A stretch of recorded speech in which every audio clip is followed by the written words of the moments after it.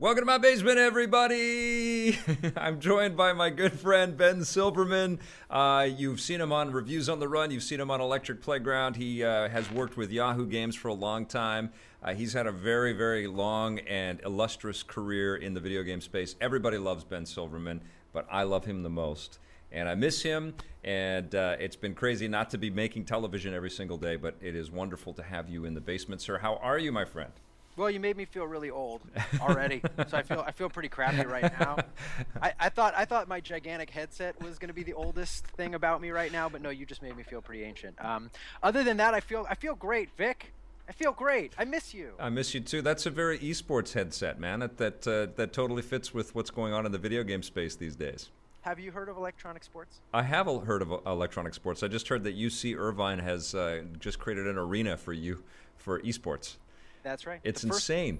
The first public university to actually offer scholarships. There's been some private universities as well. And if you're wondering, how does Ben Silverman know so much about esports all of a sudden?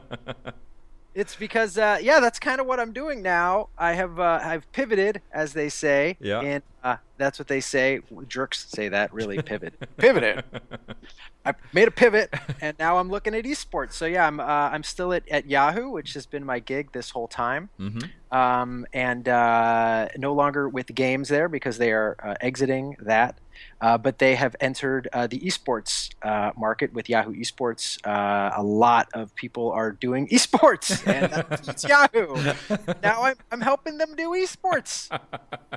Well, you're working with the tech side of Yahoo, which is kind of interesting. You were kind of moving more and more in that direction anyways, and then there was this big kind of change. And fiscally, speaking, it probably makes a tremendous amount of sense because there is a lot of money being thrown around at esports and VR right now. But without having to disclose every single personal kind of idea that went through your head when this news was coming down, tell us a little bit about how this transition to esports felt for you. Without it being personal, You don't have to go through better. every neuroses that you had around this thing. But How long is this show? The show's only an hour, right? It's as long as you want to be, man. You can lie down on the couch. You can tell us all about it. Yeah, when you get a guy like me started on neurosis, man, we're going to be here all month. I mean, I could just go. I mean, my dad, was 9. I wanted an SNES, and he got me a Genesis, and it's just been. Oh no. Yep. That's, There. is that Yeah. that's a descriptor for your video game career right there? Yeah, everything was like peachy up until it was like a SNES or a Genesis, and then I got a Genesis, and it's just like a shit show. Can I swear? I just did, so I guess so. Yeah, Whoops. it's okay. Sorry, internet. The censors internet. have no idea where we are. They can't I know find us. the internet's usually pretty clean, so We're like the iPhone before the FBI cracked it. right. Okay. Cool. Like a flip phone. Yeah, basically. exactly. Yeah. Yeah. Yeah, I mean, it's been pretty wild. It's been a wild year for a lot of reasons for a lot of people. Everybody I love musically has died, so that happened at the beginning of the year. Yeah. Like everyone was dying, Yeah. and then all these gaming sites were shutting down, and then Yahoo Games was shutting down, and then I stopped working with you. It was, I mean, everything just, it was like, what's happening? Yeah. And It's like rug pulled out from underneath all of our feet, kind of. 2016 has been like a real Yeah. bastard in general. I think it's like not been an awesome start to the year. Yeah. But for me professionally, it's been a really cool. I'm surprised. I mean, I've been doing pretty traditional video games editorial for a long time, for a couple decades. Technically, this would be my 20th year doing this, and so to kind of look towards something else, and esports, I'm haven't been a huge fan. I think a lot of people in my position, in your position, we've sort of been kind of ostriching this thing. Yeah. Like, we know esports is huge. We know League of Legends is like the biggest game in the world. We know that Dota 2, the international, they're huge, impossibly huge, and everybody seems to be interested in it, except like the editors of all these outlets, like except the guys and gals who are like running the show. Yeah. So for me, this was an opportunity to like kind of invest in it and investigate it and see really what esports is all about. And partly it's been a learning curve. Partly I kind of I'm already in. I mean, I've professed my love for Hearthstone to you and on the show Yep. billions of times. It's one of my favorite games. Rocket League. I have my own games that I love to play competitively, and that I do watch clips on YouTube, and I'll watch competitions. Um, and I've also been a huge sports fan my whole life. Grew up in LA in the 70s and 80s, so that means I'm a de facto Lakers fan. Not so much anymore because you can't be a Lakers fan anymore. They're the worst. But I've lived in the Bay Area also for as long as I lived in LA, so technically I can be a Warriors fan without being a bandwagon Warriors fan. I've been for them for decades as well.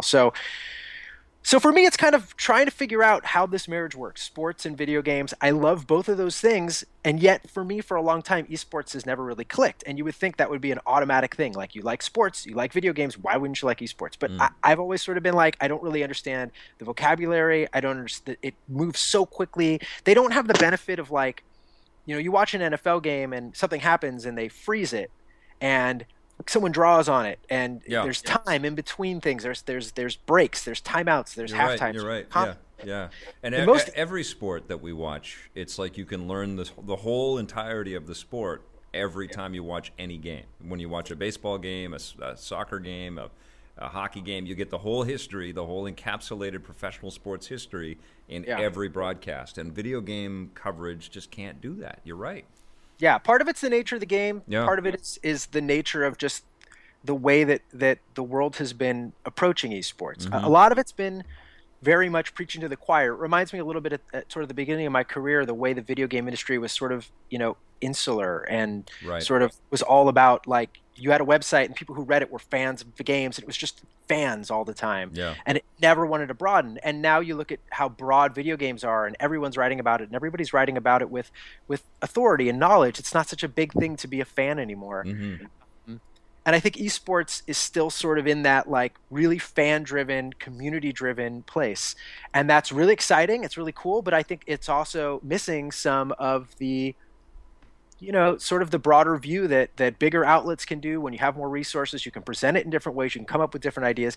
And the amount of money being poured into it is absurd. Everybody's jumping on it. I don't know what's going to happen there. I don't know how big it's going to get, or if there's a bubble that's going to burst and people are going to, like, not want to watch every single thing that says esports with it. Yeah. But it's definitely exciting, and it's definitely a thing. And then at the same time that I'm covering esports, I'm also still covering VR for Yahoo Tech. So for me, I've kind of, even though I still love conventional video games, and we'll talk about that, a lot of my life is going to be sort of esports and VR, which is sort of weird, and not kind of by choice, just kind of sort of weirdly it happened like that. And well, that is 2016 though, in a way, right? It's kind of like part and parcel with the biggest stories that are happening right now, and Yahoo's chasing it, and that makes a lot of sense. And I think that esports as a thing, I think maybe suffers a little bit from an over amplified kind of expression that this is the brand, this is the thing. Everybody's just throwing that word around so much that there is a little bit of like, okay, I've got it.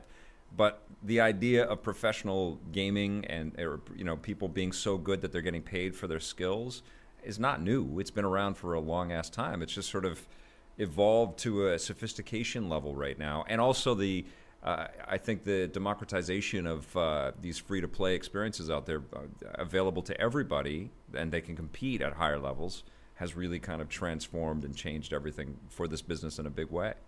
Yeah, it really has. And I mean, also the nature of the games. I mean, I have a hard time playing MOBAs. Yeah. But, I mean, compared to me playing Quake back in the day, like, I probably actually have a better chance at figuring out and being okay at Dota 2 than I do at, like, having had a chance at killing anyone in Quake. I mean, even to this day, right. If I were to hop online right now and play competitive Halo, it would be a disaster. Yeah. Like, it's just everyone's really good. And with these sort of new ideas with games like Rocket League or for me, Hearthstone, you feel like you can get better. You can watch and you can learn and you can enjoy it the same way you could enjoy basketball. I mean, I'll never play basketball. I mean, I never, ever would have had an opportunity to play basketball at any sort of level beyond my crappy high school. I was the 12th man on the varsity team. Like, that's as good as it was going to get for me. It's about the game. It's about the play, man. But you know what? I've been able to enjoy it my whole life. Yeah. I've been able to, like, watch basketball and be connected to it. And I feel like esports will eventually get there. Right now, it's hard to follow. Right now, it's very much about people who know everything about the sports. And, like, I mean, also, look, the team names are crazy. Yeah. crazy. It's like it's not the Bears and the Giants and it's the, Solo Mid and Fnatic and Navi and like these. They don't Yeah. Cloud9. They don't like kind of And they're hit all you. missing a vowel or two. I mean, That- it's kind of extreme. And then there's apostrophes and things, and you got to kind of just collapse them all down. I look at that stuff, and people have asked me about producing content around esports all the time, and they're obviously like, well, you're having a tough time with, finding that home right now for EP. Why don't you just make esports stuff? And it's like, well, it's very crowded. There's a lot of people doing it, and my philosophy is, really love what you're going to produce, because it's hard to produce anything, especially like broadcast and television and this stuff. So really, really know it and love it and live it. And I just don't. I mean, it's very fascinating, and I love that we do stories on esports and stuff. But for me right now to do what you've been doing, unless somebody said, okay, well, here's the job, and here's the opportunity, and here's the position, and here's your budget, and we trust your instincts, and we want you to go for it this way, which I think they've done with you. It would be, a very kind of inauthentic thing for me to just kind of position and suddenly start paying all kinds of attention out there. Yeah, absolutely. And I mean, I also want to make it clear that like my involvement and being a part of Yahoo Esports, there's a big team in place, and it's being run by Yahoo Sports. Yeah. And they're really awesome with sports coverage. And the people who I work with on the esports team, they hired a lot of really incredibly knowledgeable esports people. People who have been in the community for a long time, journalists and hosts, and a really knowledgeable team. So I don't feel necessarily like I have to come in here and sort of say, here's how we're going to do it, because I'm learning a lot of that on the job. Which must be the best part of this gig for you, right? I mean, you're in this space right now that you were, 6 months ago pretty unfamiliar with, for the most part, I would imagine. And now you're soaking it up. So now you have this whole brand new skill set that must be really exciting for you. Yeah, well, I just find the whole thing. I just find the whole thing sort of exciting. Yeah. I mean, it's something I don't know anything about, and it's really easy getting comfortable with the things especially in this job. We know if you were to offer someone a job in the video game industry as an editor, and you were accepting resumes, every single person would say like, I started gaming when I was 3. Yeah. Oh, here's my sheet of like, I beat Castlevania when I was in my fetus. I was a fetus. Here are my achievements. Castlevania. Yeah, exactly. Check. I have 400,000 achievements because it's all I could tell you everything about the lore of Dead Space. Yeah. Could blow your mind about Dead Space. And it's like everybody's got that sort of that passionate in understanding and know-how of it, and I have it. I mean, I've been doing it my whole adult life. Yeah. Weirdly, this has been my job, and over time, it's not challenging. You're just doing it, but it's not necessarily challenging. You have to find ways to challenge yourself. So for me, this was kind of an opportunity to really challenge myself, but in a way that I think syncs up with the things that I kind of love and know anyway. So it's a new thing and a new adventure, but it saddens me. What saddens me every day, I don't get to see your cherubic face. Can I say cherubic? Is that okay? Sure. Like chubby cherub. You're like my chubby cherub. It's these, huh? It's right there. Yes. Kubatoosh! I know. Thanks, buddy. You're squeezing me through the Skype cam. I love it. I love it. All right, so I love it. So that's what you've been doing basically since December-ish? No, I mean, I actually joined that team in February. Oh, okay. So it's very recent. I'm like month and change in at this point. So, I'm still getting my feet wet. Yeah. Okay. Cool. Are you still reviewing traditional games like you have been with Yahoo? Or have you been playing Quantum Break or under embargoes and stuff like that? But are you still sort of checking everything out that's coming in? Yeah, I am. I mean, the last month or two has been a little kooky. Like, I wasn't able to spend a lot of time with the Division because that came out sort of right as I was moving into the esports group. So, right. I've sort of missed a few of those things at the beginning of the year. I mean, I was reviewed Oxenfree and Firewatch and Street Fighter V, which I guess actually would be esports. Moving forward, I intend to still be doing some of that coverage, both on Yahoo Esports and possibly on Yahoo Tech. I'll be covering the Rift, tentpole games like, the Uncharteds and the No Man's Skies and everything. Right. I'm just going to name a bunch of Sony games, apparently. And Ratchet and Clank is on deck. It's coming soon. Right. Well, that's good. So you're your job has changed. The sort of description has changed, and you're not working with Foobs every week right now, but you're still, yeah, right now. Not even a single tier. It's 2 tiers. 2 tiers, yeah, and that's right now. Things will change, but you're still in the space, and you're kind of testing all the cool shit, and you're still having fun, and you're learning so. stuff. Yeah, I think so. I'm pretty cool with it. And we saw you at GDC. I saw you at GDC, and it was a good GDC. Did you have a good time down there? I had a great. I love GDC, man. Yeah. GDC. I'm all about GDC. It's such a weird show. It's such a weird show. It's like so much shit just thrown into this conference. It used to be just a bunch of game developers showed up and like would sit there and have Maya workshops, and like some dude would be like, check out my tree technology. Be like, that's pretty cool tree rendering, and like try to write a story about tree rendering. Mm-hmm. And now it's just all kinds of crap. You've got this huge indie scene there. You've got all the I mean, this was all about VR this year. They had an esports summit for a whole day. It's like it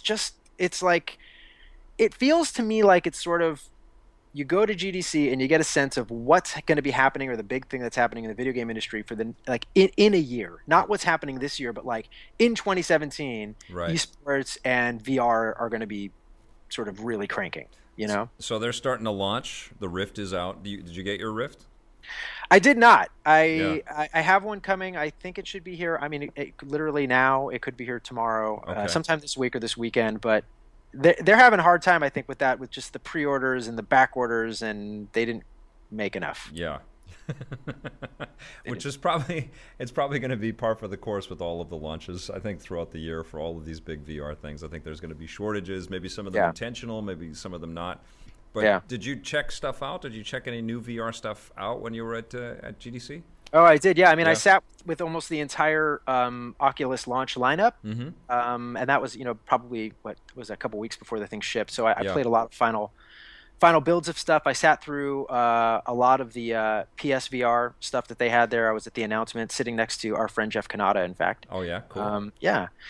And I haven't spent a lot of time with the Vive. That's the only one I've had like 2 or 3 Vive demos. That to me feels a little bit like, it's really cool. It's just, it's such a ridiculous ask that you're going to have like I mean, this is my nerd space. And like, I have too much crap. Like I can't, I don't know. Well, in the future, we won't have crap because it will be virtual. And so we'll have big empty rooms, and we'll put on our goggles, and then we'll look at our crap. And then with our haptic hands, we'll be able to walk up and feel our crap, but it'll be virtual crap. Much easier to clean up, no dusting. What do you think? I like you to feel your crap like this.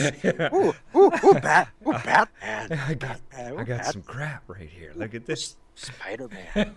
What is this? So out of all the VR stuff that you have played and tested, and honestly, I'm going to fess up. I still have not done this in public because I'm. Did you not do it? You missed it. Do it. No, I had to go and be on camera right after. I watched everybody mess up all their hair and have these big goggle plants on their thing. I'm not going to do that. I saw it. You couldn't walk 5 fucking feet at GDC without knocking into a rift. How did you at E3? I figure I'm just going to bring a toque. And so I'm just gonna wear a toque and some shades, and that's it. I'm gonna do all the reporting. Just wear a hat. Wear hats on the show. That's my whole thing this year for 2016. But all the VR stuff that you have now tasted and sampled, what's the most exciting thing, and which one of the 3 are you machines, the hardware offerings, are you most excited about? Well, those are 2 different questions.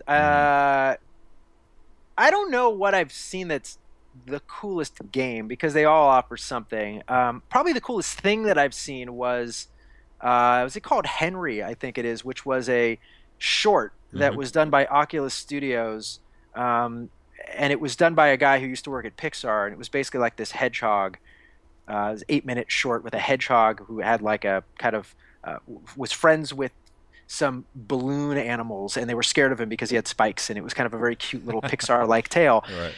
And you're watching this, and you're sitting in his house in this like tree. Cool. And I thought, to me, that was one of the most aha moments I've had with VR, where I was like, this is.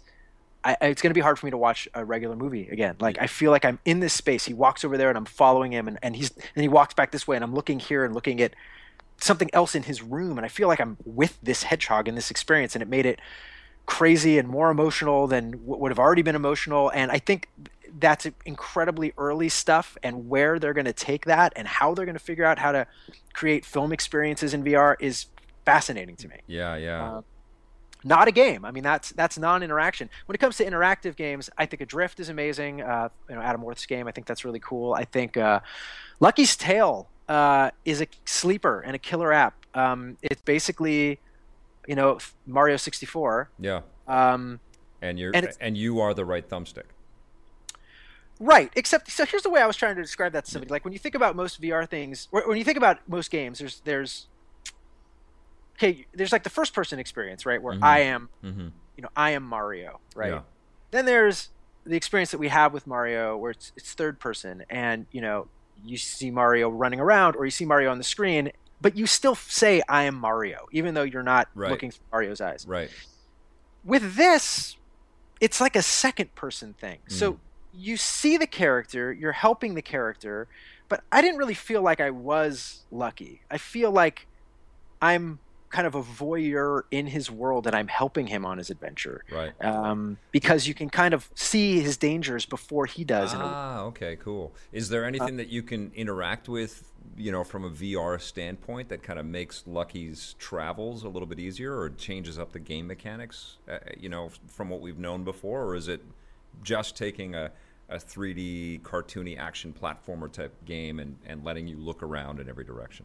A bong. You could take a big bong rip, and that would make it This like is amazing. much, much more realistic. I mean, the controls and the kind of functionality of it is pretty standard platformer stuff. Like Okay. you jump on a guy's head, you, Okay. you know, swing your tail around to hit somebody, whatever. And again, I haven't played the final version, but Right. there is something that happens when you can see the world and when you look back and you see the world in the distance and you're looking at things that the character sort of isn't seeing in a way that the character doesn't see it.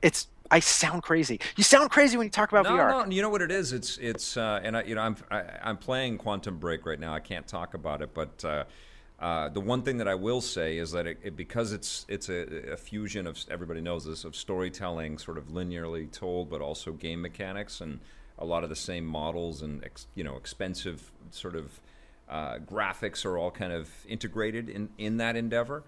It also seems like a precursor to VR storytelling because you can imagine that world that they've created for you enveloping everything and seamlessly transitioning to a video scene or a movie scene and then back to a game thing. And I think that's going to be a big future for, a big part of the future of how we experience games and movies going down the road, But another thing is Half-Life 2, right? That was one of the first ones where the story is going on all the way around you, and you can just pivot and point and look at every direction that you want to, or you can, try to position the camera perfectly so you can see it in a kind of a scene, Yeah, it's interesting too. I mean, when you talk to game makers about developing things for VR, you have to use totally different techniques. I mean, in a game like Quantum Break or in any sort of third-person game, Mm-hmm. you always sort of know where to go, right? There's a light or something that kind of says, well, maybe you should go down this path. Or, if it's a pretty linear game, you know exactly where you're going to go. But in VR, you often are looking in the wrong place. And Right, you're, yeah. you're literally looking over here. Yeah. And you get turned around really easy. You're kind of doing this. Dude, I know. And then- I actually have No. had a Gear VR, so I've had a taste of it now. So I know that's Yeah. not the real deal, but I've had it for a while and I've tested out some games. And more often than not, I've booted everything up, but I've shifted my head as I'm trying to load something up, and then I find that it's like off center. All the menu and everything is over here, and I'm like, shit. Yeah. Well, how do I? And because this is not comfortable to play. But you Yeah, gotta the go- Gear VR has a lot of problems with it. You have to constantly recenter it. Yeah. Although I think the Gear VR, it's funny. Everyone throws away the Gear VR, and I have one sitting right here, and Yeah. I get it. I mean, it's not as high res, and it's certainly not as high powered as the Rift or the PSVR or the Vive. But mobile VR is it. I can throw it in my bag. I can take it somewhere. I don't have a cable coming out that's connected to things. Like every time I've played with the Rift, and again, I don't have a unit here, so I haven't really experienced it on my own. Yeah. Like I was playing this game. I can't remember what it was called. I don't know. Make some crappy video game name up in your head. Doodle Blast. Robot shoot. Okay, robot shoot. Yep, love it. Robot camera shoot. So, and that's what it was. You're like robots, and you look at another robot, and you could jump into that robot's body and shoot. And then the other robots, when they see you shooting, get mad and start shooting at you. Right. So you find another robot, and you're kind of jumping around the battlefield. Okay, okay. As you're doing that, you're looking around a lot because you got to find another robot. Yeah. So I find a robot over here, and I jump into it, and then there's a robot there, and I jump into it. Okay. As I'm doing this demo, I feel the guys behind me. You're being strangled. No, they're kind of going like this. Like Yeah. they're kind of going like moving this thing. Right. Because I'm clearly getting tied up in a cable, but Sure. they're helping me not be tied up. And I got mad. I'm like, stop it. Like, don't like if you've designed a game that I'm going to like possibly strangle myself because I'm turning around in That's circles. the mechanic, yeah. Then I need to know that. Yeah. Stop trying to like, you know. Mm-hmm. So I look, a lot of the demos that I've played haven't necessarily been the same experience as when you play it at home. And you've read some of the reviews. A lot of people talk about sort of the difficulty in getting the thing on and off, some of the problems with having this kind of isolation of the thing. I think the Gear VR is a little bit easier. You can kind of get it on and off quicker. You don't have cables. I think that's a better vision of the future of what this stuff's eventually going to be like. Right. Even though it's the least powerful at the same time. Mm-hmm. The PSVR, you know, you asked me initially what of the three I was most kind of excited about. I think the Rift is sort of ahead of the other ones, and I think they have the most, maybe the best ideas and the best funding behind it. I mean, Facebook's got all the money and all the people and developers, and they've got all the games. PSVR is a lot more comfortable, easier to get on and off of your head, but I noticed a lot lower of a resolution than with the Rift, and it was noticeable for me, so I didn't love it. So do you think this 4.5 is coming, the PlayStation 4.5, to kind of appease that or adjust to that? Yeah, I think it is. Yeah. Why wouldn't they? How many DSs do you own?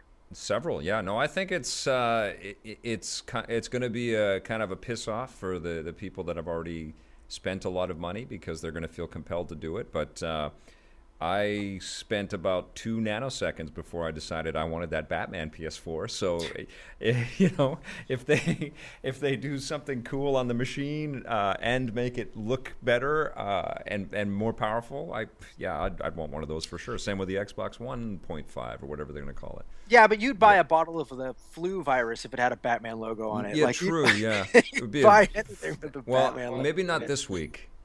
No? Oh, yeah. Oh, sorry. By the way, I'm sorry. I forgot to say I'm sorry. Oh, my God, man. I couldn't believe it. I was more upset after that movie than I was after Dark Knight Rises, and I was pretty bummed out after that one with the, I'm going to get you, Mr. Wayne. I mean, it was it was just unbelievable, this movie. Have you seen it? Have you gone out to see Batman vs. Superman? I don't get to see movies. I have a 2-year-old, man. I haven't seen name 5 movies. There's no way I've seen them. Name 5. Ex Machina. Oh yes, I saw that. Oh my God, that's an old one. That was like you'd seen it on Netflix now or something, right? Yeah, so that's a year. Okay. So but like, you went out to the theaters for Star Wars. Yeah, but I saw Star Wars like 3 weeks later than everybody. I have to get. You don't have to, man. I have to get like. I gotta get it signed in triplicate. I have lawyers if I'm gonna go out and leave the house that like allow me to leave the house. I have to have the sheriff has to come escort me somewhere. They have a notary that has to sign off. And as it should be, you're a father. Precedence. I just have a job that allows me to review movies. That's my excuse. I get to go out, and my wife and my daughter are very, very patient with that. And it kind of sucks that I got to say, okay, bye guys, I'm off to go to Movie Land, and hopefully it's good. Yeah, that sucks, Vic. Yeah, no, but it sucks for them. Oh yeah, right. Like, maybe they have a great time when you're gone. They do, and actually, I've been able to bring them to a few of the animated things too, which has been kind of cool. But I'm curious to hear what you're going to think about Batman versus Superman. But I haven't talked to you in a long time. In this capacity, what were your thoughts on Star Wars?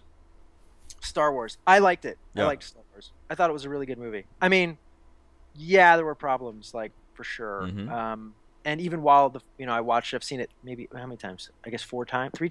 Okay. Once on the plane, half-assed, so 3.5 times. Okay. And there are some holes. I mean, I think the thing every time I watch it that I don't like is just how closely it mirrors the first movie. There's just times where I was like, they should have maybe just. Did you have to fly into the middle of the thing to blow it up again? Like, is it still just they make a big giant? It doesn't matter how big the thing is. If you fly to the middle of it, you can just blow it up. Like, that's how many times are they going to fuck that up? Yeah. And they fucked that up again. Yeah. But the practical effects were spectacular. The special effects were spectacular. The characters were likable. When's the last time you saw a sci-fi movie like that where the characters were likable? I Yeah. liked the stars. I thought they were good. I thought I believed who they were, and I thought it was cool. I like the mysteries that everyone is trying to solve now. Um, full disclosure, I am, a big fan of Lawrence Kasdan Oh, and right. You're a his family family, friend, and right? so and his family. So I gotta disclose that. Yeah. But so it was really exciting for me to see, him back on the project. But I think it showed. I mean, Yeah. it felt like the old films, and that wasn't just JJ, that was Lawrence as well. So Yeah, and that was the challenge with the movie, is that they knew they had to do that, but they had to do it in a way that was not, you know, too offensive to most people, and yeah, they achieved that. I mean, they had to make reprimands for the sort of malaise that we all felt. Is that the right word? Malaise, malaise that we all Malaise. felt for. In Canada, it could be Malaise in Canada. I Could don't be. know. I think malaise you put on bread with a Well, little. it's Yeah. got an A, Yeah. so maybe Mal- when it actually has an A in it, you guys say I instead of A, because A is Sure, right, yeah, or malazi. Yeah. Anyways, we were all feeling shitty about Star Wars, and a lot of us were, based on the prequels. So they had to kind of, appease that crowd, and they did, and that was a very tough ask, and I think they achieved it. And yeah, now, absolutely. and now we are kind of in this moment of suspense to see how they're going to top it and where they're going to go with all these separate movies like Rogue One this year. I love seeing the aftermath of the fame and the success, and seeing Daisy Ridley's star rising and John Boyega going to hospitals and making kids just freak out and all this stuff. I mean, they're absolutely reveling in it, and I love that. I think it's And that didn't happen with Hayden. no, It didn't No. happen with shitty movies. no. So like They kind of disappeared, and then yeah. I think we all fooled ourselves when we saw that first one that it was pretty cool, and maybe got it up again to have a little excitement for the second one, and then that was like really not cool. And then by the third time, and I remember you were probably in that screening that LucasArts threw for video game journalists at that was E3. uncomfortable. Right, and the president of Lucas, I guess, was he Lucasfilm? I think it was Jim Ward, right? I think it was all. Yeah, he got up and gave a big speech, and we were all very cynical and jaded by that point. It's like, yeah, show us what you got. And I actually liked the third movie, but it was was trying so hard to make us feel like we were going back there. But yeah, I thought about the pressures that Lawrence Kasdan and JJ and that whole sort of creative team, all of the money and all the pressure to try to make this a franchise and make this a new industry for Disney must have been unbelievable. And George knocking at the door with his ideas and being ushered out all the time. I mean, that must have been so stressful. Yeah, thanks, George. Thanks. I like that image, just like with like a whole thing of Starbucks, 4 Starbucks, like at the door again. Like, do you guys, anyone want a latte? I think we got to bring back the Raiders, the Tusken Raiders. Got to bring those guys back. These guys are great. We didn't use them enough. I have more of the wrap. I have some other ideas for the wrap. You guys want? Anyone wants a latte? We're just like, What? George. I've got an idea for what was the old store guy that had Anakin as his little slave kid? What was his name? This guy who talks like this all the time. That guy. Hey, it's a good deal. Let's have a little side story with Watu. Was that his name? Yeah, Watu. racist Jewishy guy. Hey, my son is having a bar mitzvah. It's good, huh? You want to make a good deal? What was it? Watto? Watto. Okay, Watto. Yeah, he's a little older. Let's do a whole half, little story on Watto. My colon's acting up. I'm not feeling good anymore. Oh, I think I got a prostate problem these days. Oh my God! Or that fucking, was it a robot on a tiny little pinwheel that was working in that '50s diner or something? It was so ridiculous. So many ridiculous images from those prequels. So amends made, and Star Wars is good again. Yeah. Yeah. It's totally. I'm in it, and I'm stoked to see what happens. And it's been so long since I've been stoked about anything Star Wars. How are things now? Because you're friends with the Kasdans, and I'm curious to hear your kind of take on this. But how are things at the Kasdan Ranch? How does they don't accept my calls anymore. They're very busy. Nope. I'm just like, hey guys, what's little Benny Silverman from high school? What's going on? hey guys, you guys got any action figures? And they're just like, we don't know who you are, and Yeah, the yeah. gate just shuts. Yeah, I mean, I haven't spoken to Lawrence or them or really. I mean, his son Jake and I have been friends for a long time, and yeah, they're stoked. I mean, they're stoked. It's a great.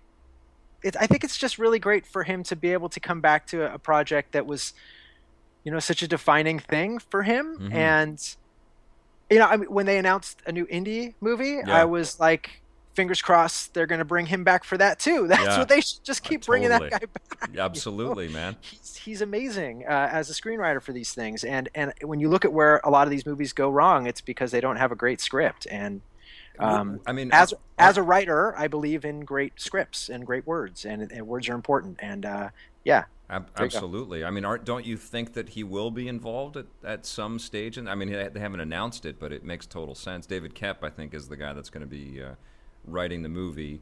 But certainly, they're going to have to punch up dialogue and sort of focus things. I mean, Kasdan would be the perfect choice for that. He should be. Yeah, I have no idea. They won't. Again, I mean, seriously, I called them. I think might have a restraining order at this point against me. So I try not to. Guys. I could get into trouble just for talking. Oh, well, that's cool though, man. It's good to be. It is weird because we can never kind of escape this nostalgia bubble that we're in, right? It's just like it feels like clockwork that the thing that we loved 10, 15, 20 years ago. It's time for us to love it again, and the machine has made it kind of percolate and brought back into our life again because the alarm goes off, you know? Yeah. And I think Well, that I mean, I don't know. I think it's not just that the alarm goes off. I think it's just that the vaults have emptied. there's money in it. I mean, there's so much We need money. some more gold coins in that vault.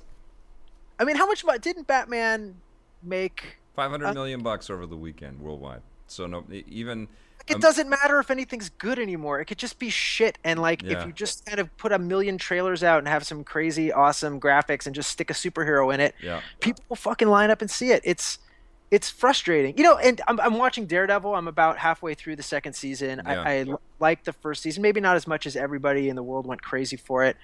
And I like it. I think it's better than a lot of the bigger films. I think obviously it's longer. They can spend more time on characters and development and yes, stuff. yeah. But I'm pooped. I'm pooped. Well, I'm pooped. the first season has this, especially for everybody that binged the hell out of it, like me. You can't really tell where one episode ended and the next one started. It just felt like one long movie, like one really long show, and there was just a fight scene after a moment of quiet and calmness and questioning whether they should be doing it or not. Then the next fight kind of erupts. In the second season, it's a little more broken up into sort of narrative focus with a little attention on different characters, and there's actually little arcs all the way through it. But it kind of misses I think Wilson Fisk he's in the second season too. I'm sorry if you haven't gotten to that part, but he's There it is. sorry, dude. Spoiler. No, don't worry. It's all right. I'm on the internet. I mean, I should just. Yeah. Well, Does the Joker live? By the way. Joker's alive. He's good. He'll be alive? back. Great. Yeah, Cool. and Suicide Squad, which they're now punching up with more comedy. I heard today, which is Oh, really? yeah, they got Really? some notes back from the world about Batman versus Superman, so they're trying to lighten up Suicide Squad right You're now. gonna stick fucking Jar Jar Binks in that movie, aren't they? Yeah, they're gonna do something, man. I mean, they gotta figure it out. Maybe Yeah. Watto will find a way. Hey, what's going on, Joker? Well, I see you laughing all the time. I'm feeling good. This accent is going to fucking garbage by this dumpster fire of an Joe accent. Pesci. Just stick Joe Pesci. Joe Pesci right into that movie. Actually, that'd be good. But no, the second season is phenomenal for all the additional characters and stuff. But Wilson Fisk was amazing in that first season. So Yeah, he was threatening. great. I mean, I don't mind any of the performances. Like on an individual level, Yeah. I in even the Avengers stuff, or like I'm fine with sort of the casting of most of it, and I'm just sort of tired. Like I'm like fatigued by the special effects. I'm Yeah. fatigued by the they're almost gonna die and then they survive. I'm just kind of like the rhythm of it, I kind of want like a break. Like, it'd be great to have a year of like no superhero movies for a year, so we can start to want something again, as opposed to like every okay, other than you, but like No. every But that, I mean, it's there's just just like not going to happen. It's not I know. happening for 10 years. They're all But so that's committed to all of these things, man. It's but that's unbelievable. why we're stoked about Star Wars. If they put out another Star Wars in 6 months, and then another Star Wars 6 months after that, and 6 months after that, another Star Wars, after 4 years, it'd be like no more Star Wars. Like Well, I've had it. that's exactly what they're doing. We get a Star Wars every year. Well, right, sorta, and yeah, maybe I'll kind of burn out, and Yeah. I'm worried about that. I mean, I one of the things that was so great about the original trilogy was that The wait for the each one was 3 years, right? and after it Yeah. there was nothing, so Yeah. we had to like fill in the gaps with our imagination, and people had to write novels, and we had to figure out what the fuck happened to Boba Fett, and Right.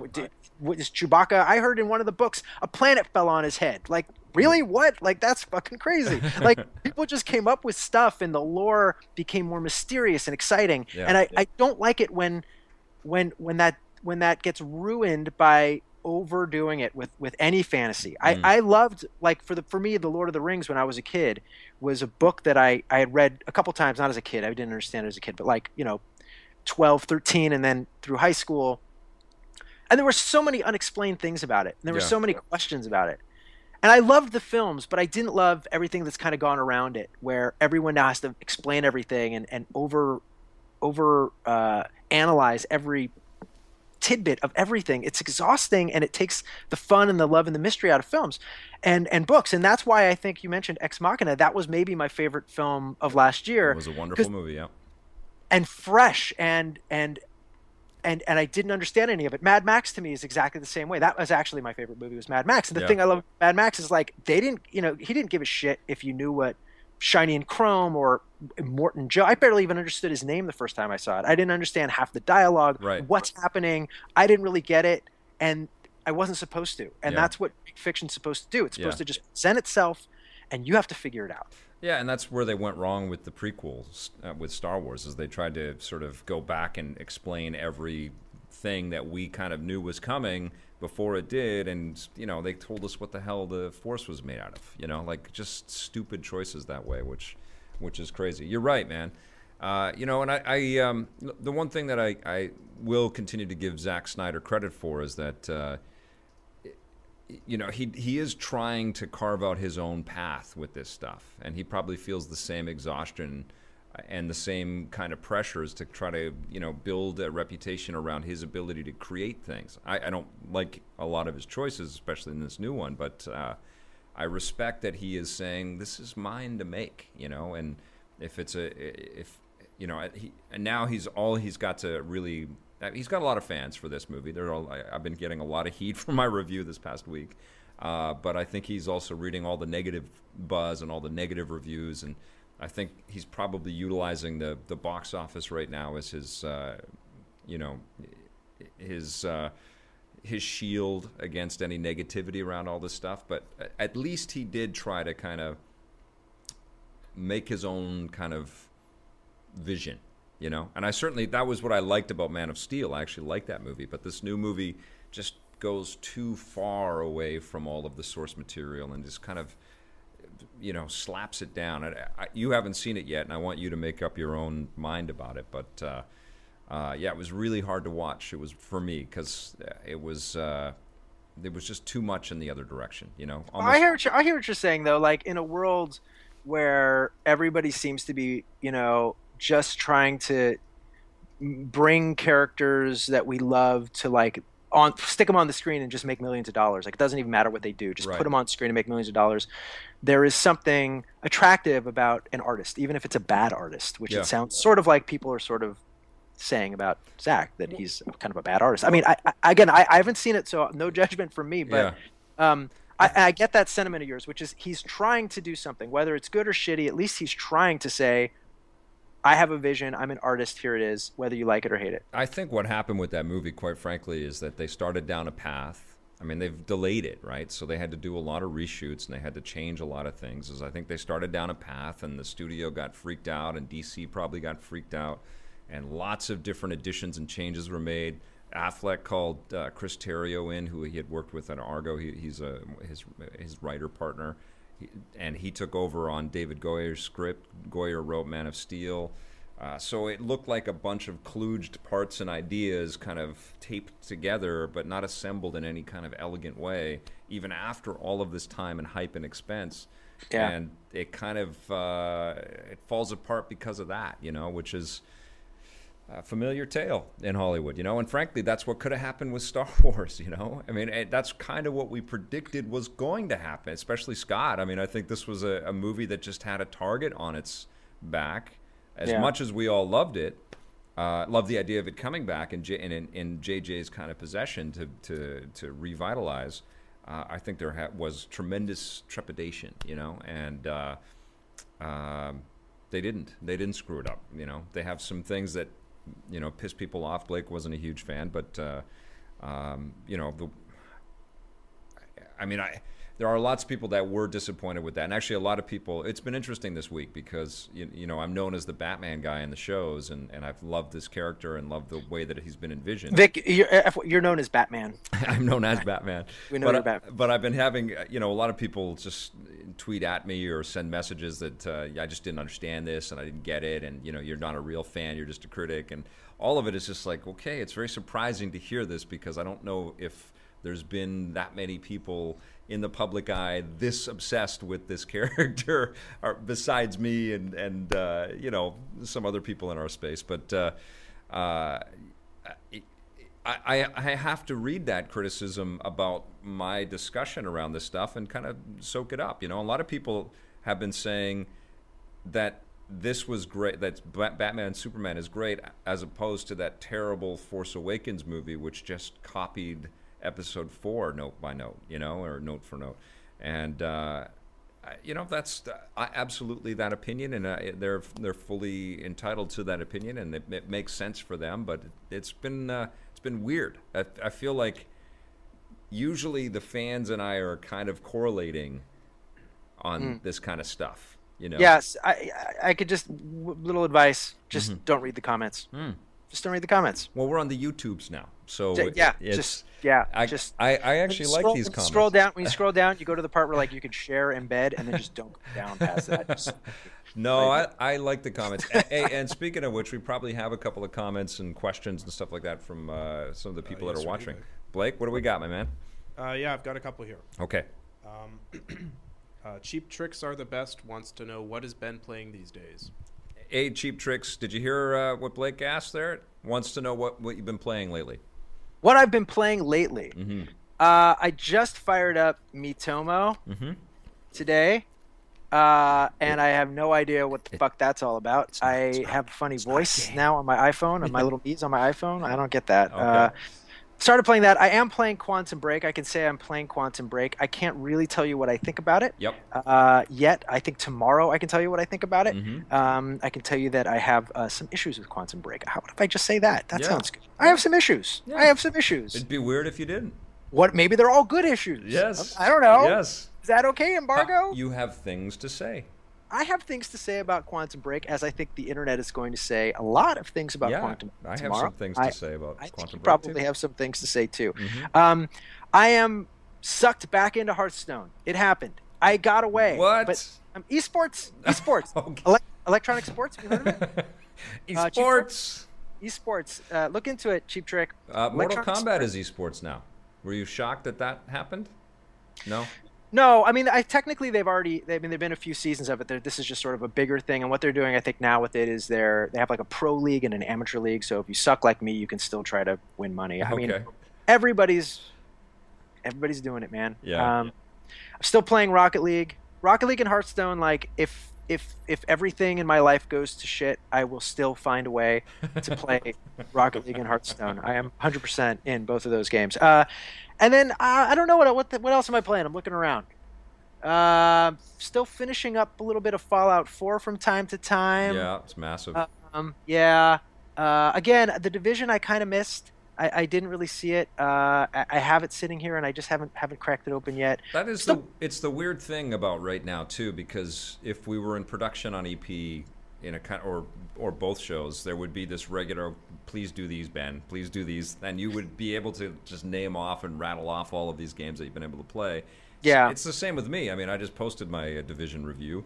I've been getting to it when I can, and that's been par for the course with all of the games since the beginning of the year. It seems like there's a bunch of stuff hitting right now, but it's tougher if we don't have the infrastructure and the schedule to kind of make sure that we are playing all of this stuff on a regular basis.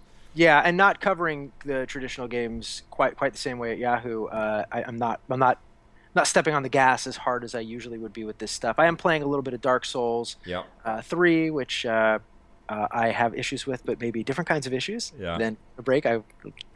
Different issues. Okay, yes.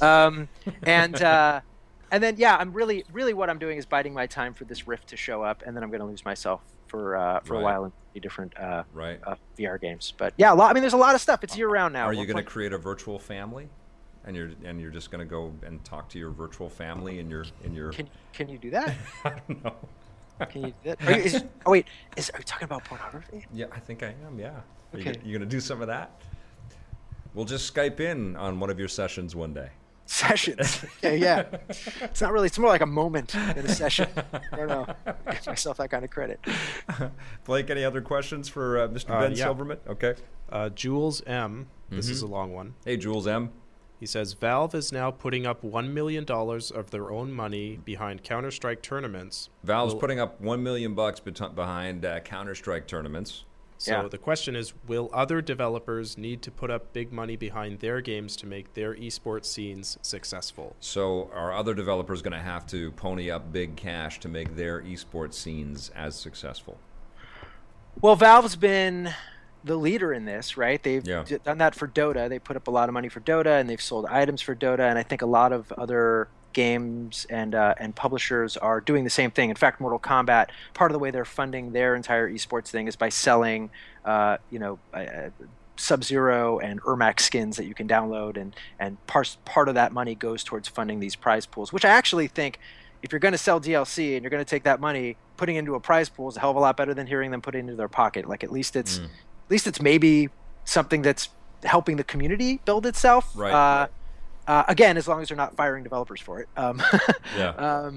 So, yeah, I mean, definitely Valve's a leader. But I think one thing I've definitely learned, and one thing if you get into esports you will learn, is that an esport being successful is entirely about the fans. It's not at all about what a publisher does. It doesn't really even matter what the game maker's doing. If the fans flock to it and they love it and they support it and they're into it, they're the ones who are going to say if a game is an esport. I mean, if you really think of esports as a parallel to regular sports, what do we have? We have the NBA, we have the NFL, NHL. Yeah, there can be a finite number of names. You got 6 or 7, right? So League of Legends is the NFL. Dota 2 is the NBA. I mean, you're not going to have 40 or 50 successful esports. Smash you're Brothers going to have in there.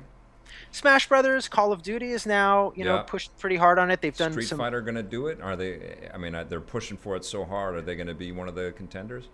Well, it's going to take them a little while because they're transitioning from Street Fighter 4 to 5, and 5 didn't kind of come out of the gate super great. It was lacking content. But they just had a huge NorCal tournament that went really well, and I think people are digging the game. And for me, actually, if I'm going to watch an esport, it's a very easy one to watch, isn't it? Especially how beautiful Street Fighter V is. It's just a gorgeous game. Chun-Li is kicking the shit out of Zangief. I get it. I don't have to go what is the 80 carry? What is the AP? What? And Blake and I went to just a local event in San Francisco, and it was awesome. We just had a blast. We interviewed one of the producers on the game. I forget the guy's name. But it was a lot of fun and eye-opening, and one of the coolest things that I liked about it was that sense of community, and everybody was playing for fun, but also, hoping to, challenge some of the contenders and kind of work up, and it was really infectious, actually. I really dug that. That's something I can understand. Yes. Like sports. I watch a little League of Legends, and it feels, like I just dropped into an algebra lesson or something like that.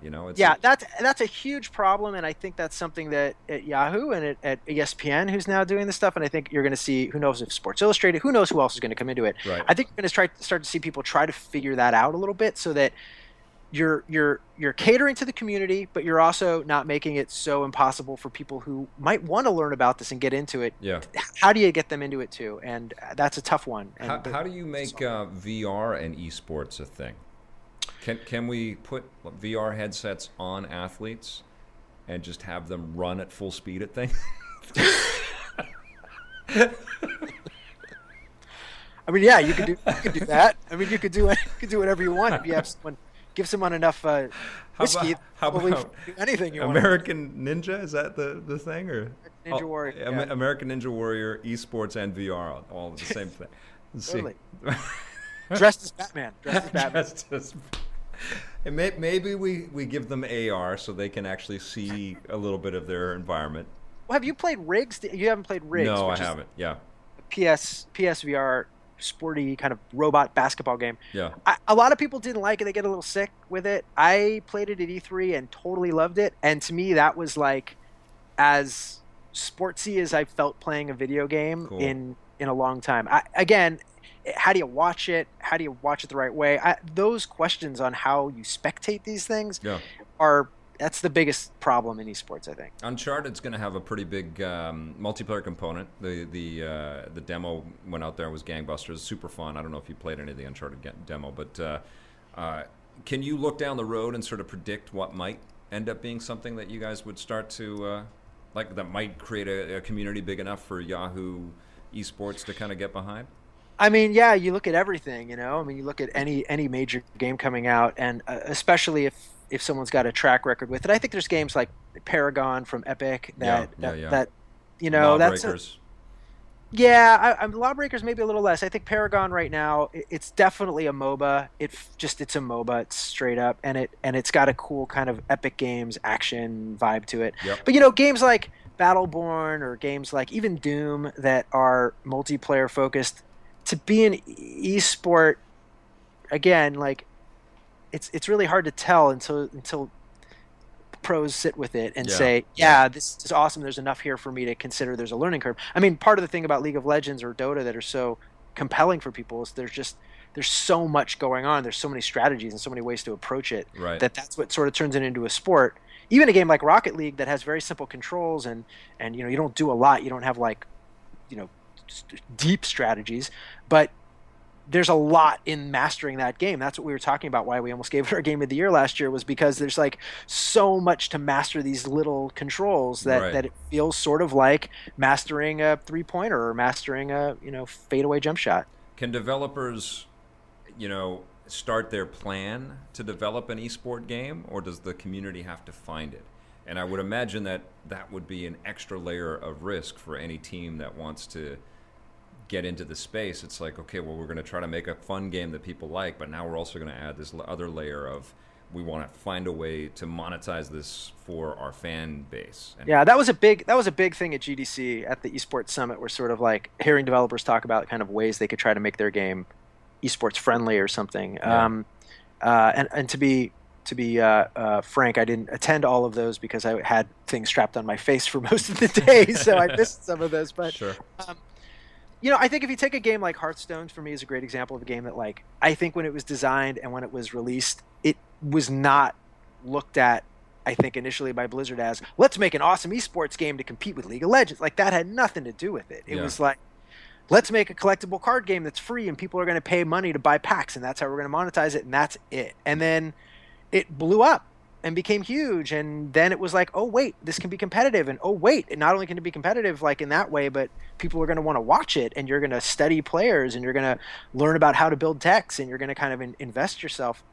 So I think you can design a game so that it's friendly for esports, but I don't think you can say, I'm going to design an esports game. I mean, you couldn't go out tomorrow and design a sport. You could. Yeah. In fact, you should try Batman Golf or whatever you want. But like, if you're playing it with your friends, that doesn't make it. I mean, it's a sport, but it's not like a sport. Right. So, we actually did have a game when it was kind of dodgeball, but with frisbees after Tron came out when I was in high school, and we would fill a whole gymnasium of students. There was like literally like 50 or 60 students in there running around, trying not to get whacked in the head by a frisbee that we would chuck at each other at full velocity. People did go to the medical office with bloody noses and stuff, but God, it was fun. It was so fun. We should design sports. I take it all back. We should just start We designing. just do it. Bong hits and sports. How about a sport based on the amount of bong hits you can do? Hey, Scott Jones is online. Speaking of bong hits, I don't know if it's his ex-wife. I think that's why they broke up. Hey, Blake, any other questions for Mr. Silverman? Yes, I do. Okay. Brandon Casillas on YouTube wants to know, hey Ben, do you still see Jose around town? I think I heard that one. Did he say the J word? Yeah, he did. Do you still see Jose around town? I do. In fact, I saw Jose at GDC. We sat at a table together with you, Victor Lucas, and watched the Game Developers Choice Awards and the IGF Awards, and drank too much wine. And I see him from time to time. I mean, I haven't gone out to as many kind of standard traditional video game preview events, which is typically where I'd see Foobs if we weren't working together. Yeah. But we talk. You know. Yeah. I love that guy. I know, we're all buds, so it's weird that we're not in a constant state of working together. It's very strange. We've had this unbelievable opportunity to just have this consistency for so long, and it's so rare in television, and it's becoming increasingly rare in the video game space. You know, I mean, people are transitioning and shifting, and positions are closing, and outlets are everything's kind of different and changed from 5-10 years ago. It seems to be much more, individual focused. And sort of individuals are brands, and they're sort of creating their own star around the way the stuff gets covered, and they draw attention to the way that they're doing their stuff, as opposed to these big outlets and these big brands. Influencers are eating our lunch. I mean, that's basically the story. And but I mean, I stay in touch with Scott Jones, and I are tight and have always been really close.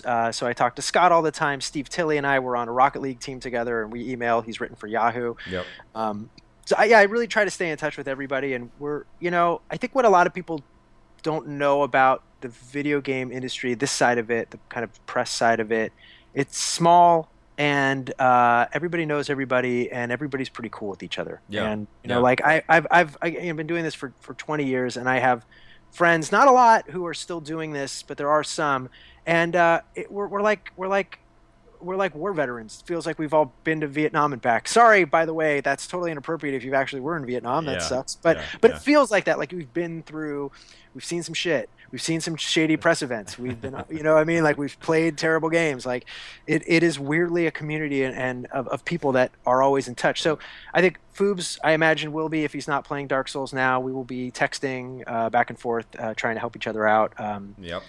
Yeah. And actually, Jose and Blake and I are going to be in Warsaw next week. We're off to cover a World of Tanks event, so we're going to have some stories based on that. I'll probably shoot some kind of content, maybe a review or something like that with Jose in Europe, which is going to be fun. That's electronic sports, isn't it, Vic? Yeah, it's esports. Yes, I'm in your territory. There it is. It's happening. Esports, it's everywhere.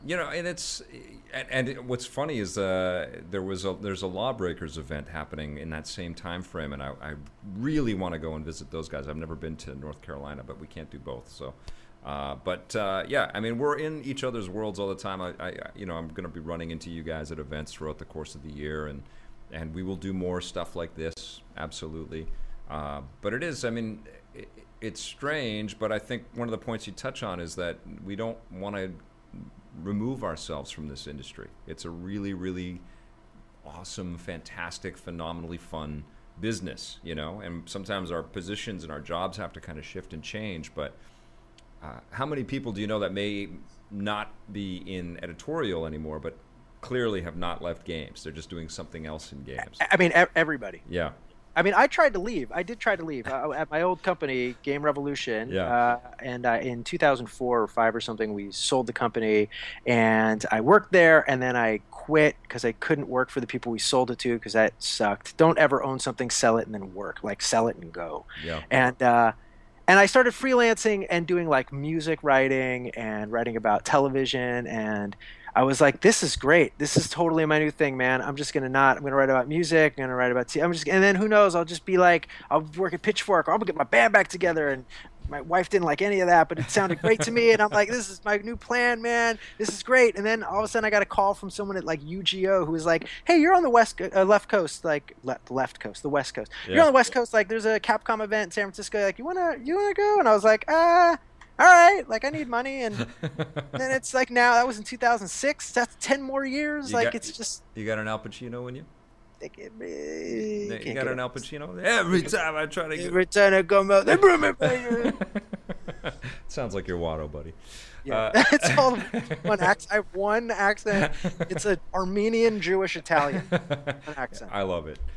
Any other questions, Blake? Yeah, I have one that's probably good as the last one, I think. Okay, cool. It's from Swangor. Mm-hmm. Hey, man, how's it going, Swangor? Yeah, he wants to know what's the story behind Ben starting to work for EP and Reviews on the Run. I remember for his first review where he threw the game into the dumpster. Oh, that's awesome. Donnie wants to know what the story is from for you joining our team and your first early days working for EP and Reviews on the Run. How did that all happen from your vantage point? Well, I paid you a lot of money and some favors. Right. Some undercarriage tickle. I loved it. Loved it every minute. I don't know. I mean, you probably could speak to it better than I can. From what I recall, Victor and I had been at a lot of different events together over the years. We sort of started our careers around the same time. You were, I think, a year before me or 2 years before me in the industry, and just over time, we just kind of would be at events together. And you're at an event together, you play the game, and then you're all sitting down eating lunch at a table and you talk, and that's just how you get to know people in this industry. And or it's nighttime and you're drinking or whatever. Yeah. And I think I remember we were at some hotel in Los Angeles, the one with the big crazy tree. It's like in Santa Monica, like a Sheraton or something. It's some Sega event or something. Yeah. And we were talking about Nintendo, and I was getting really animated. Like I was super. I don't know what they did, or if they put out some game. This might have been like right when the Wii came out. Well, maybe music. Could have been Wii Music. Could have been like they just named it the Wii, and we were all just bullshitting about why they call it the Wii. That sucks. Like why WII? How do you pronounce it? Like we were just all rambling at this table, and I was animated about it. And after that, you like came up to me and you're like, "Hey, would you like to come like film an episode of this show? I think it'd be really good, like being a part of the show." And I was like, yes, of course, that would be awesome." That's it. I mean, that's I think it. I don't think I have any more to offer. Was that like 2008? Was that just when we moved into our house and you stayed in the basement? Was that the first time that you came up to work with us? Or was No. I stayed in a hotel. Yeah. I was just like up and down. I came for like a day. Right. Yeah. Shot, and I stayed in a hotel, and I didn't sleep. I was so nervous. You put an Xbox in the hotel room because I needed to play more. Right, and I had this like bag of games that I brought up with me, and I was like the night before. And well, there's a whole other story. Getting past the Canadian the customs people. Yeah, right? Getting into Canada a huge bag of games. With a bag of video games. They had some questions for me. Yeah. And it's always a weird. You say I work in video games, and then it can go one of two ways every time. Usually it's like awesome, I love video games. What are you playing right now? But sometimes you're just like, what are you doing video games? What's going on? Let's go talk to you in the back for a little while. Yeah. Well, you got so many games with you, man. You're like, I'm smuggling, fucking Fantastic Four on the Wii to Canada. Got me. Yeah. Take me away. Honestly, I've had to travel with systems for big chunks of my career, and there was only ever one time where they said I couldn't bring the game systems through. And so I had to sit with the U.S. guys for a while, and then we just talked about it. It's like, guys, I'm reviewing these games. I need these machines to be. I'm not selling them. I'm not bringing them down. They totaled up what they would all be worth. It was unbelievable. For a long time, nobody believed this was an actual job. For a long time, this wasn't an actual job. Yes. And then it's sort of when we both started, it was the beginnings of this. I mean, I technically, PC Gamer and CGW, and then magazines before that had of course been around since the 80s, but they were small compared to sort of what happened when the internet blew up, and then all those magazines got big and had websites too. So we were there sort of right when this became a viable career. Yeah. Now you can say I review video games or I play League of Legends professionally, and no one bats an eye. They're like, of course, you're one of those guys. So I think it was just to answer the question. It was like right place, right time. Yep. Just I've always loved Vic. I've always loved the show. I've always loved his passion for the industry, and his optimism, which are things that you don't find much. You find at least you don't find it that's that honest. I mean, you really love the stuff and you really have a passion for it. And I'm not always like that. I'm sort of I like to call myself a cynical optimist. You know, I'm optimistic, but I always sort of am like, eh. And I thought it would be an interesting dynamic to work with you, and it's been interesting is nowhere near strong enough of a word. It's been amazing. I found it incredibly easy to get into any topic with you, and I feel like we have these huge long conversations every time we get to see each other. It's not often enough. But yeah, I love working with you, and you've been a huge, creative force in our programming in our company, and God damn it, we're going to be doing some more of it soon, even if it comes down to lots of internet connection this way. But I know that the viewers have always loved you on the show. You've always been a perfect fit. And you did make an impression right away by throwing a Fantastic Four game into the garbage on your very first day. But you always have great insight and great sense of humor, and it's that's what I've been really good at, is hiring fantastic people, and you one of those, buddy. You are awesome. It's very sweet. It's true. You are really good at hiring fantastic people. Thank you. I know I am fantastic. You are. You are fantastic. The Fantastic Four. Yes, we connected exactly all of it. It's perfect. All right. Any other comments or questions, Blake? No, that was the last one. Okay, that was the last one. Ben, I'm going to let you go, my friend. It has been a pleasure catching up with you. Let's do this again very soon, maybe after we've had a little bit of the spring fever with all the games that are going to be coming out over the next little while, and the hype and the lead up to E3. I would actually love to, if we're going to, are you going to be doing the pre-E3 thing?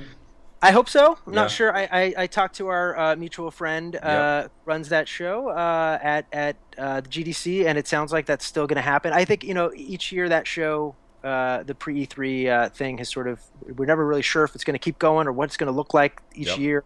I've heard that it's still going to happen, but I haven't gotten myself set up for it yet. But I think so. Well, we the last few times that we've been doing that, we've been able to, because Steve Tilley usually joins us on that, so we've been able to coordinate some fun conversations around that. So let's plan to do that. If not something sooner, and continue to have fun with your new adventure there, my friend. Proud of you. Esports. Maybe we should say it like esports. Esports. You rock, Ben Silverman. Thank you so much, and thank you everyone that's been tuning in to the Vic's Basement today. Really appreciate you, and thank you for your comments and your support. And please feel free to comment under this. We're reading everything, and we'll respond, and we love you. Thanks for watching, everybody. We'll be back soon. And Stitcher!